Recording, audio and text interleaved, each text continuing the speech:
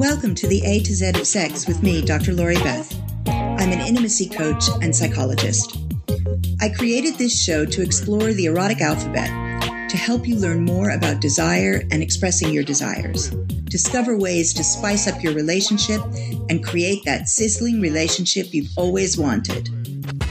I do this through solid science, real-life stories, and interviews with an exciting variety of sexperts. Listen in weekly as I share key strategies to help you create your ideal sexual life. Make sure you join us to access even more sexual strategies on my blog, A to Z of Sex. Access our monthly newsletter with subscriber-only offers at www.atozofsex.com. That's ATOZOFSEX.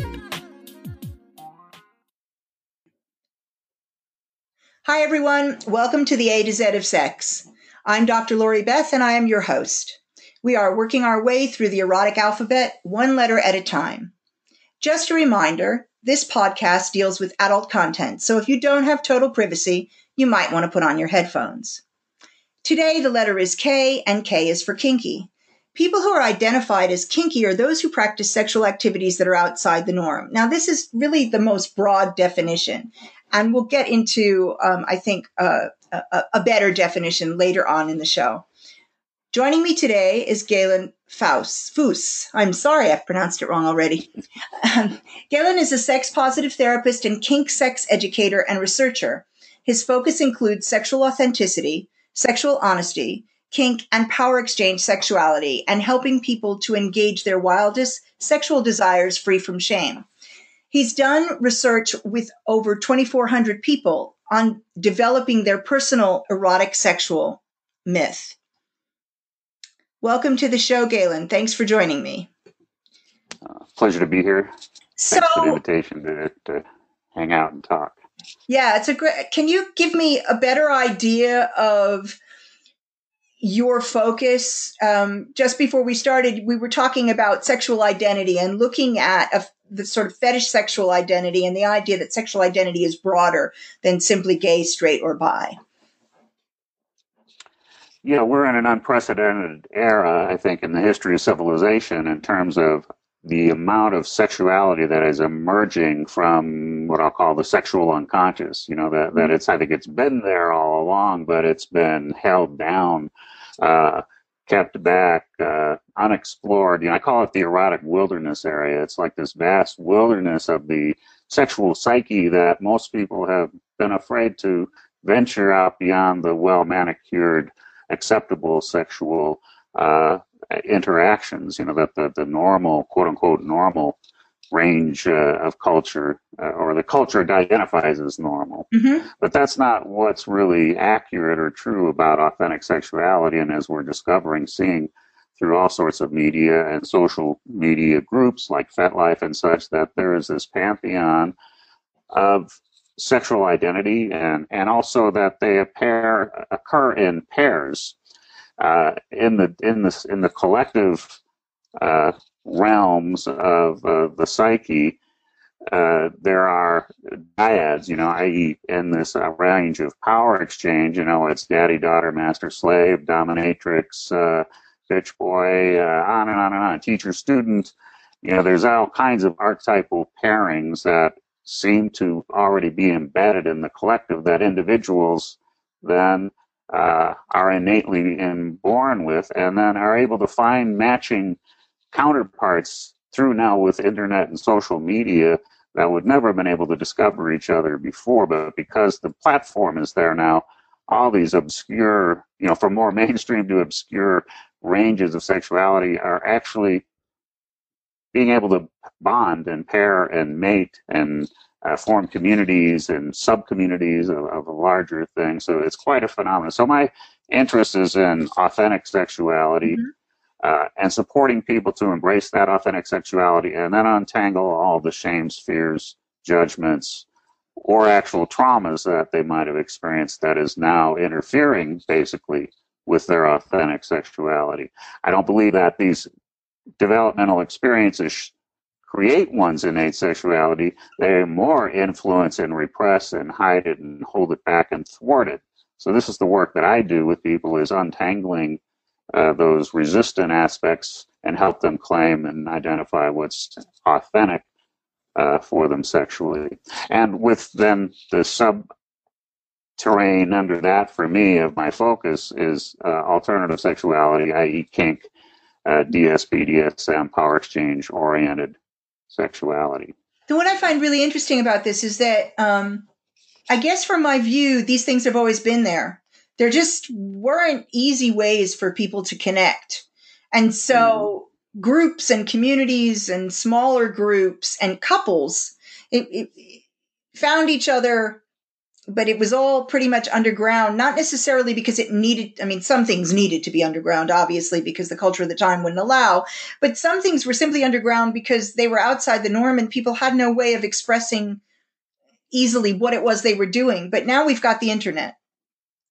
And we've got this huge explosion of people looking for people who are like them, not just in sexuality, but in all sorts of areas of life. Yes. And so that's interesting to me because I feel like it's always been there, but now there's the possibility of actually connecting with others. It makes it easy. Most people carry this isolately within themselves, thinking, I mean, it's always it's a shock now to many people, like, wow, there's others like me. I mean, I have a survey, a research survey I do called Discover Your Personal Erotic Myth survey, which is like about a 40-question survey that helps people drill down deeper into this erotic mythos that might be involved, especially if they're drawn towards power exchange-oriented relationships, which by its nature defines a pairing, in this power exchange. There's one side and there's the other, and they are both unique archetypes that then have their own body language, tone of voice, attire, props, setting that are pertinent to their personal erotic myth. That's what drives them to orgasm or other deep erotic state. But in that survey taking, one of the common responses when people offer their response to having taken the survey is, my God, I never knew I was not so different, or that there were others like me. And, this is really amazing. It's wonderful to have this opening up, because most people carried this to their grave over the centuries past, never realizing that. And also because of our sex negative culture, people were afraid to even share even with their most intimate partners what their sexuality really looked like. Well, I'm still dealing with that with people. I mean, I'm still dealing with people. I regularly get individuals come into therapy because they are at this place where they are desperate to express what actually turns them on, and they are desperately afraid to share this with the partner that they've been with for X number of years, who has no idea that this is what they're into. Or I get couples where one person's come out and the other person is having issues with it or having difficulty with it. And all of that is often around shame-based stuff. So it's what I call sexual authenticity disorder. I've defined my own disorder because of, I guess, if the sex addiction and porn addiction can be thought of as a disorder and not be in the DSM, I'm creating one that's not in the DSM either. But I think it's a pandemic in the culture. Sexual authenticity disorder, as I define it, is the fear of revealing or others discovering the true nature of your authentic sexuality. And then, and that fear is palpable. People are terrified in many cases to be discovered in what they are secretly pursuing. So that's what happens when you have sexual authenticity disorder. The sexuality doesn't go away. It simply goes into shadow.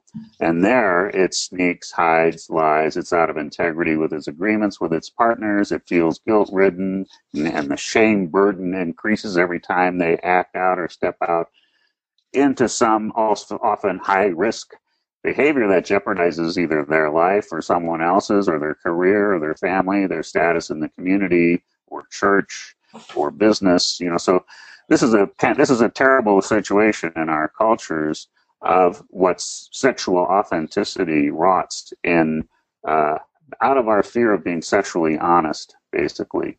So You see this endless stream of politicians, celebrities, sports figures busted in their excursion into their authentic sexuality in a way, but sneaking, hiding, and cheating. So boom, then there's this fall from grace, and all this mythos keeps. That's just the tip of the iceberg of the everyday culture of what's going on. but do you think that realistically, even now, people can actually come out and be authentic in certain segments of society? I think, we make choices. So for many years, I was authentic with my partners, but I certainly wasn't going to be authentic in public, right? Yeah.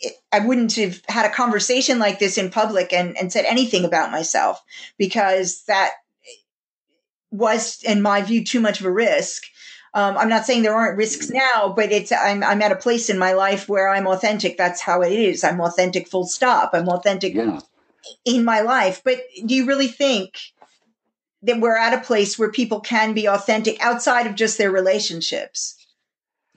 No, it's dangerous, and it looks like it's going to get more dangerous coming ahead if things are unfolding as they seem to be. But I think what's important is first for the individual to claim it for themselves. Mm-hmm. I talk to people and tell them, look, your sexuality is your birthright. You have every right as a human being to bring this to the table.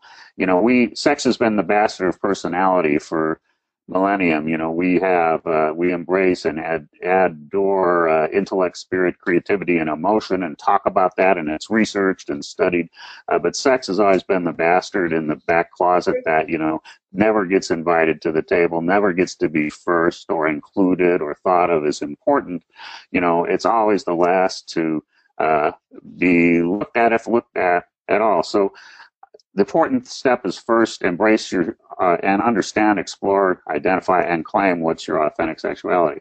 Then how you share that in the world is your personal right to choose how you do that. You have the right to privacy. It's nobody else's business what your sexuality looks like unless you choose to reveal it. And that can range, like for myself, I'm out 24/7. I'm totally out there. I'm totally transparent in what I do, and that's a rare thing. I'm fortunate to be able to do that. That's why I've taken on this mission to advocate for sexual authenticity and your birthright to be who you are sexually, and being sexually honest and healing from shame, fear, and judgment, etc. This is important. We are at this era where, like we talked earlier before we began, about how the therapeutic and academic views are 25 years behind the curve of what's going on with sexuality. So there's a lot of work to be done to help educate and help people understand and demystify what is really a beautiful, ecstatic part of your life from being so shameful and terrifying. I agree. One of the things that I find really interesting in working with people and talking about, so often people not only don't they claim it, they don't know how to describe anything about their sexuality. They haven't looked at it. And in talking with people about discovering sexuality, when we talk about things like power exchange, it's like, well, power exchange is in every relationship, there's a power dynamic. In every single relationship, there's a power dynamic, full stop. What you decide to do with that, how you decide to enact that power dynamic, whether you decide to make it stated and actually deal with the dynamic that's there and make choices about that dynamic, is what differs, not whether there's a power dynamic. If you're in a relationship, there is a power dynamic in your relationship. You may not be agreeing a power exchange, but there is one. And it's that sort of thing, that as though that's so far from the norm, but in actual fact, it's an integral part of all our relationships. So it's not really that far from the norm. No, I think it's kind of natural that things fall into place if you're in a relationship. I remember when I was in college, I learned about the messier person never cleans up. It's always the least messy person can't handle it anymore, so they wind up cleaning up, which should be a mutual effort, but they outlast you in the messiness category. So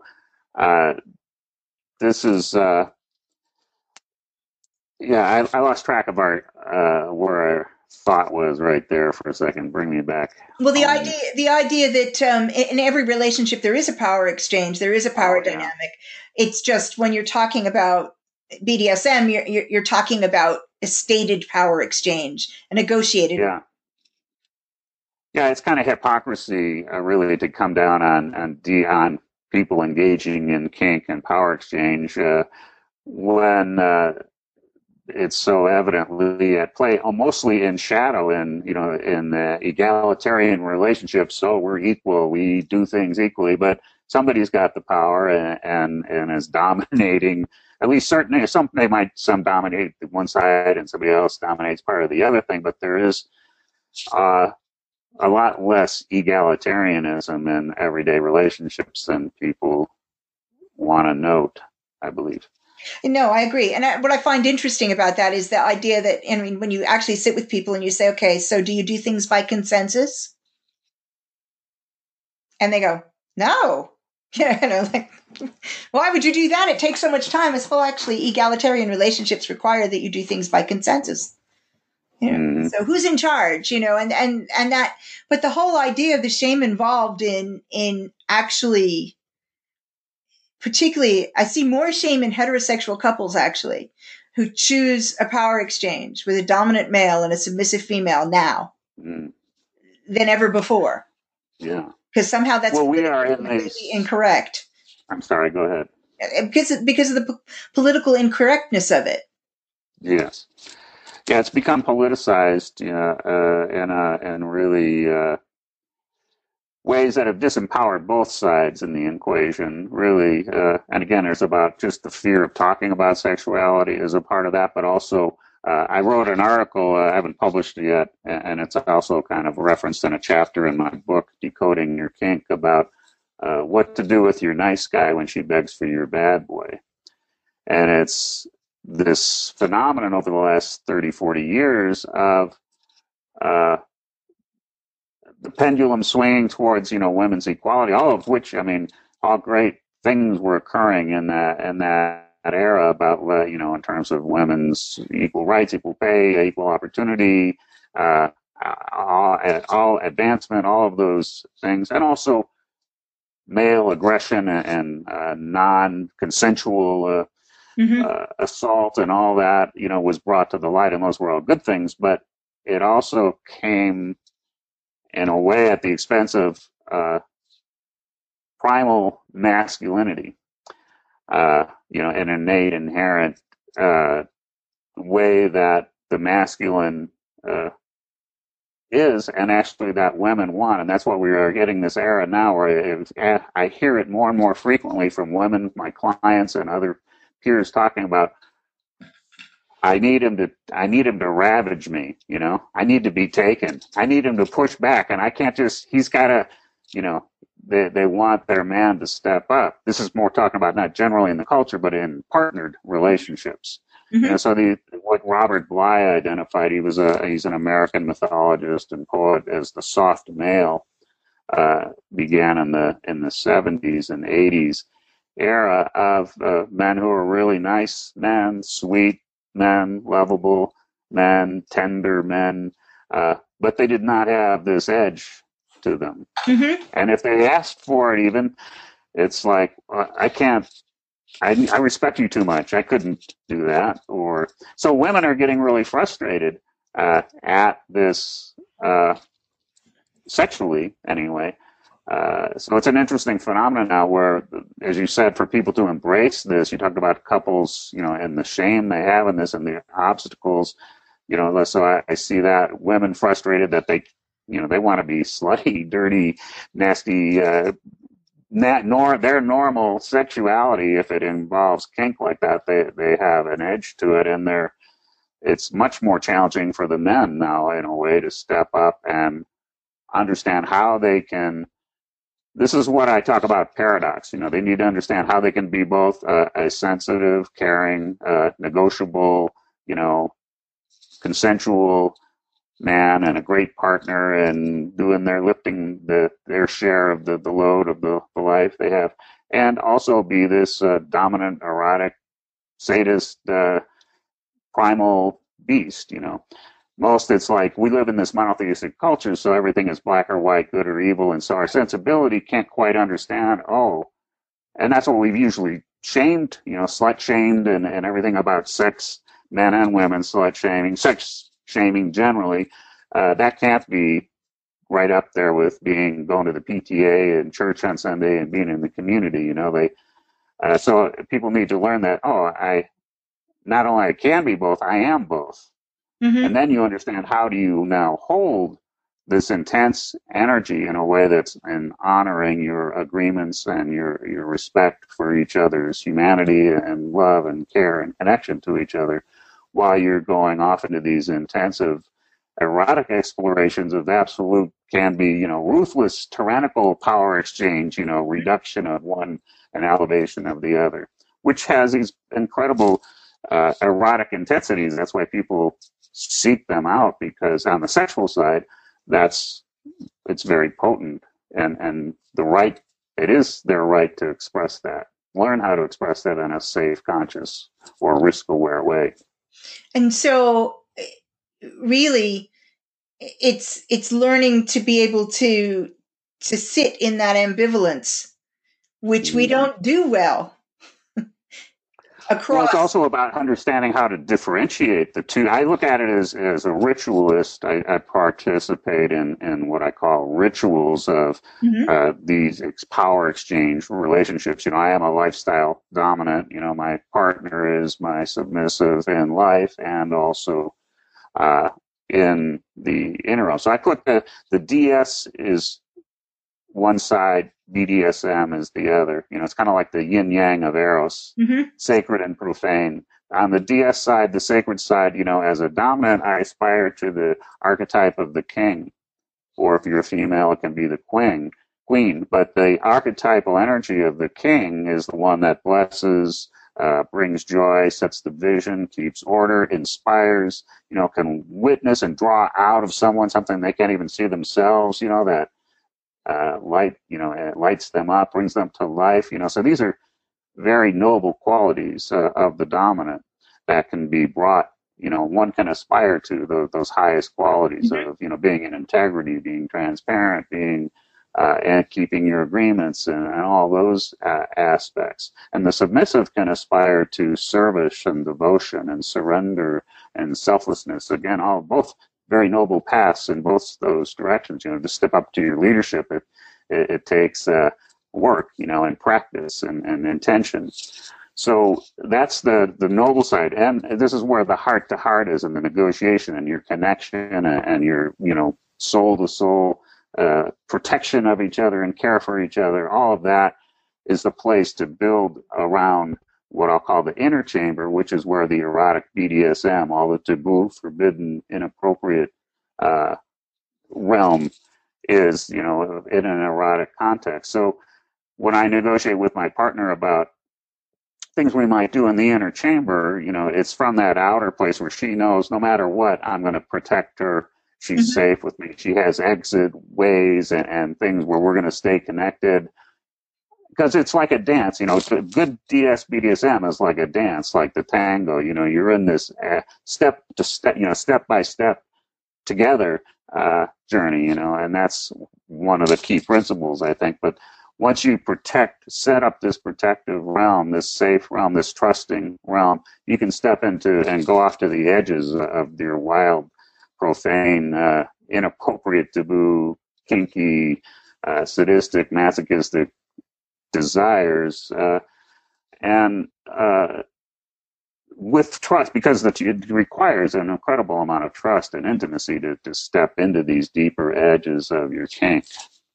So I was talking, I mean, one of the things that stands out for me when you're talking about that is that you're talking about making shadow visible and Mm. and actually embracing shadow in a container rather than having shadow be something that's been pushed away such that somebody has to act out of shadow in a way that's unsafe and uncontained.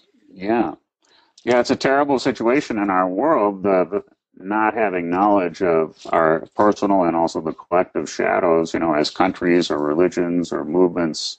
No, none of them want to own their shadow, and so they all are carrying the righteous flag, like we're the good guys and we're this. And in the meantime, their actions are totally sadistic and tyrannical, and but in the name of God or freedom Yeah. or Whatever. human rights or something, they're being brutal and belligerent, and it's a so yeah, this is an exercise in taking your personal shadow that generally is going to leak out in the world, in some way or another, because it's a real part of who we are, and this takes it into a ritual enactment where I can be the tyrant, I can be the motherfucker, I can be a total fucking asshole and just be totally unfair and just ruthless, and be loved for it by my partner. It's it's an amazing part of me is experiences profound kind of tenderness at the same time I'm in my beast, so to speak, because I'm witnessing my partner beg for more or welcome me, or I can we're in this thing. Yeah, so it is a relief of the shadow in many ways. And so would you agree that that's one of the reasons why it is so important to build that container, to have a way to build that container so that, that those people who spend the time building the container well, so that there's deep trust and deep understanding and agreements and commitments, are able to go actually to the furthest edges because they have that container built. Well, they go to the safest edges in return. Other people, if they don't build that, they can go to those edges, but they might not return so well, Right. Okay, or that's there fair enough. might be more work to do after they come back from that. Right, that's fair enough. Because we are also, here's the other thing about this: as much as we're engaging in an empowered way, these shadows in a way that's ritually safe, quote unquote. Well, safe. We are also going to encounter all that resists that expression too, sooner or later. It's often I'll counsel people when, if they're just beginning and they okay, I'm going to go experiment with this, to be prepared a day or two later that they're going to get hit.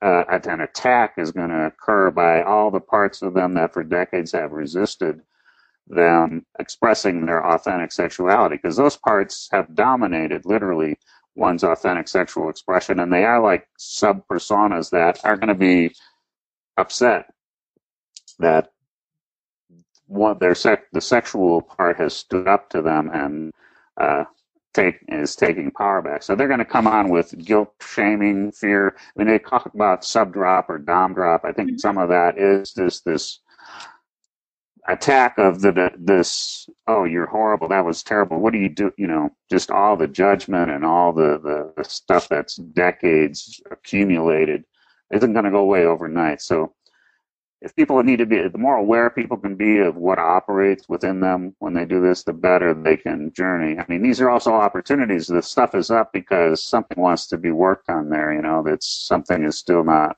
wanting to be on board, So I tell people, it's really their responsibility. You got to be advocating for your sexuality, and you got to protect it and defend it and tell those other parts sometimes, shut up. Next 2 hours is just for her or him, and we'll come back to this conversation. Otherwise, it's just constant barrage of One of the things that kind of.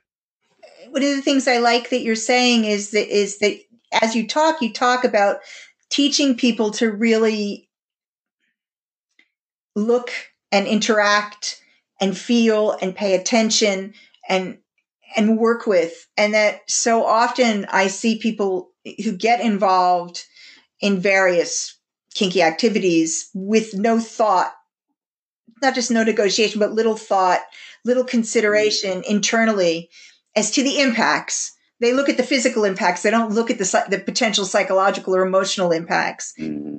And so not only are the opportunities for growth lost, but then you get people freaking out and feeling damaged, and a lot of that just because they haven't done their own personal work.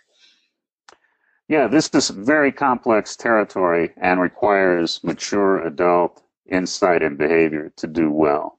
So, and like you said, this means people, the more you do your personal work and recognize that, oh, I've got wounds or I've got shadows around my sexuality or I've got triggers. This is why negotiation is so important to, as best you can, uncover the triggers, And so a lot of this is around languaging, I find.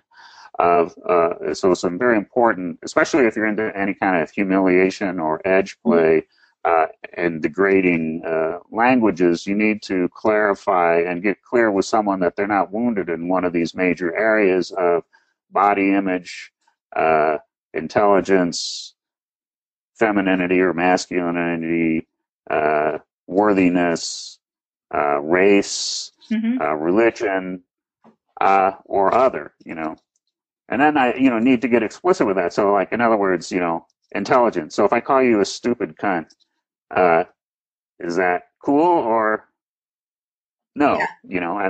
And some people go, oh, God, that totally turns me on. And other people go, you say that to me, I'll kill you. Yeah. This is like the distinctions that need to be made because surprisingly, some people do get off on some very degrading language that might surprise someone that they would do that. But the truth is that I could go into why that might be, but that's my point here right now is about these are edge play, The emotional part you talked about, the protections there need to be looked at as very important because these are where we are carrying our damage parts, around still if we haven't worked through them. So, I've had, even with negotiation, then there's what I call the landmines. Yeah.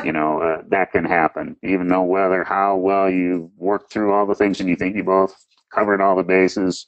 I've said, so one phrase I remember saying that triggered somebody was, did you think I was going to forget?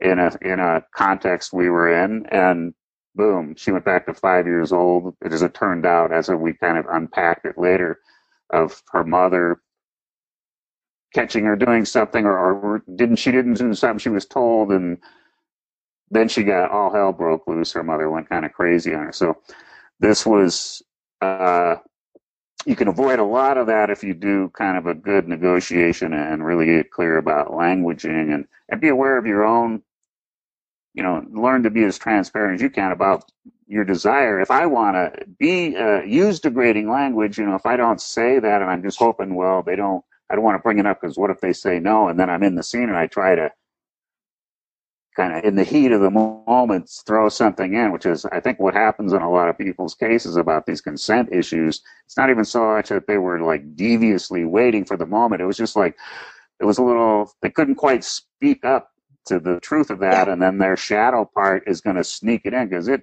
totally wants that. Yeah, and then you end up in these situations. I like that landmines. I totally recognize that with people and spend quite a bit of time talking about, you can think you know all your triggers, but there's a reality here. We never know all of our triggers.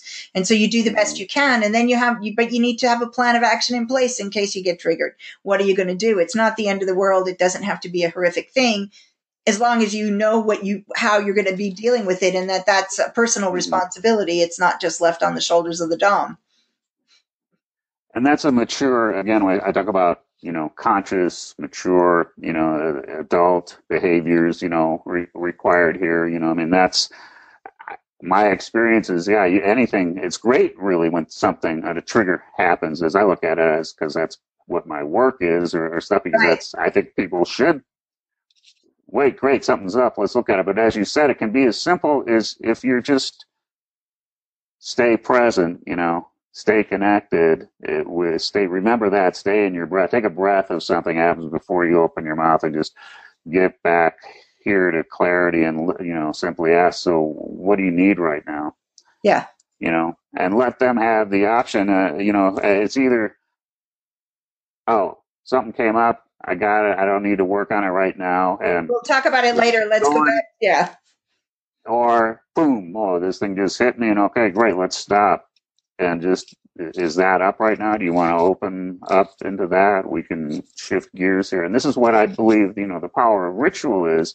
Ritual can handle that kind of shifting gears. It isn't like, oh no, I don't want, I mean, it's just like, be excited if your partner or you, something opens up that you can, this is again back to the first thing. If you've built trust and care with your partner before you entered into that, you guys can self-support each other and handle uh, whatever comes up. Uh, I mean, and then okay, and if it comes up and you go into it a little bit and it's like, well, this is too intense, then yeah, seek professional support to handle something if need be. Yeah. So where can people find you if they want to find you? Well, I live in Portland, Oregon, over on the Alberta district. So if you're walking around here, we might run into each other. But my website is galenfous.com, GalenFous.com. And all the information about my work with individuals and couples is there. My book, Decoding Your Kink, Guide to Explore, Share, and Enjoy Your Wildest Sexual Desires, is there. And information about taking the Discover Your Personal Erotic Myth survey is there, which is a research that's starting to map out the kink psyche in a way that I don't think anyone else has been paying attention to. So it's it's for the individual, it's very informative to help them drill down and get a bigger picture and understanding of the scope of their own sexuality, and also what resists or holds back, or the ways they've been wounded or shamed around it, and such. But that is compiling an amazing data set of what the collective is starting to look like in terms of kink, the psychology of kink. Well, so one of the interesting things about that's revealed by the 2,500 people is so roughly 40% of the people who have taken that survey state that their eros came alive before 10 years old, and that they were masturbating to fantasies. Maybe they couldn't ejaculate even yet, but they could orgasm and they could get pleasure from these specific fantasies, i.e. being abducted or tied up or whatever the case might be. So there's a lot of things that go against the grain of a lot of common thinking about what sexuality, especially in children, in our youthful development stages of when it's really coming alive. As well as, I think it's interesting something about 85% felt that watching porn improved their relationships with their partners or improved their sex life with their partners. Only 15% thought it had a negative impact. So these are not what you kind of hear in the mainstream thoughts of how devastating porn is and ruinous. I mean, I think it is. Compulsive behaviors are very problematic and can lead to a lot of things. But compulsive behaviors are a category of their own, and they're not as a result of porn or anything else. They're compulsive behaviors.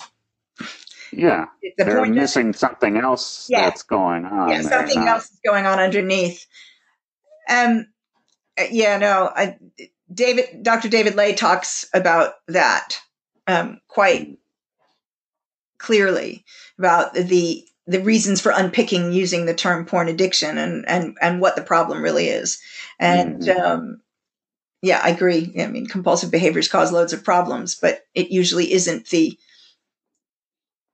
item that causes the problem. It's what's causing the compulsion underneath that's the issue.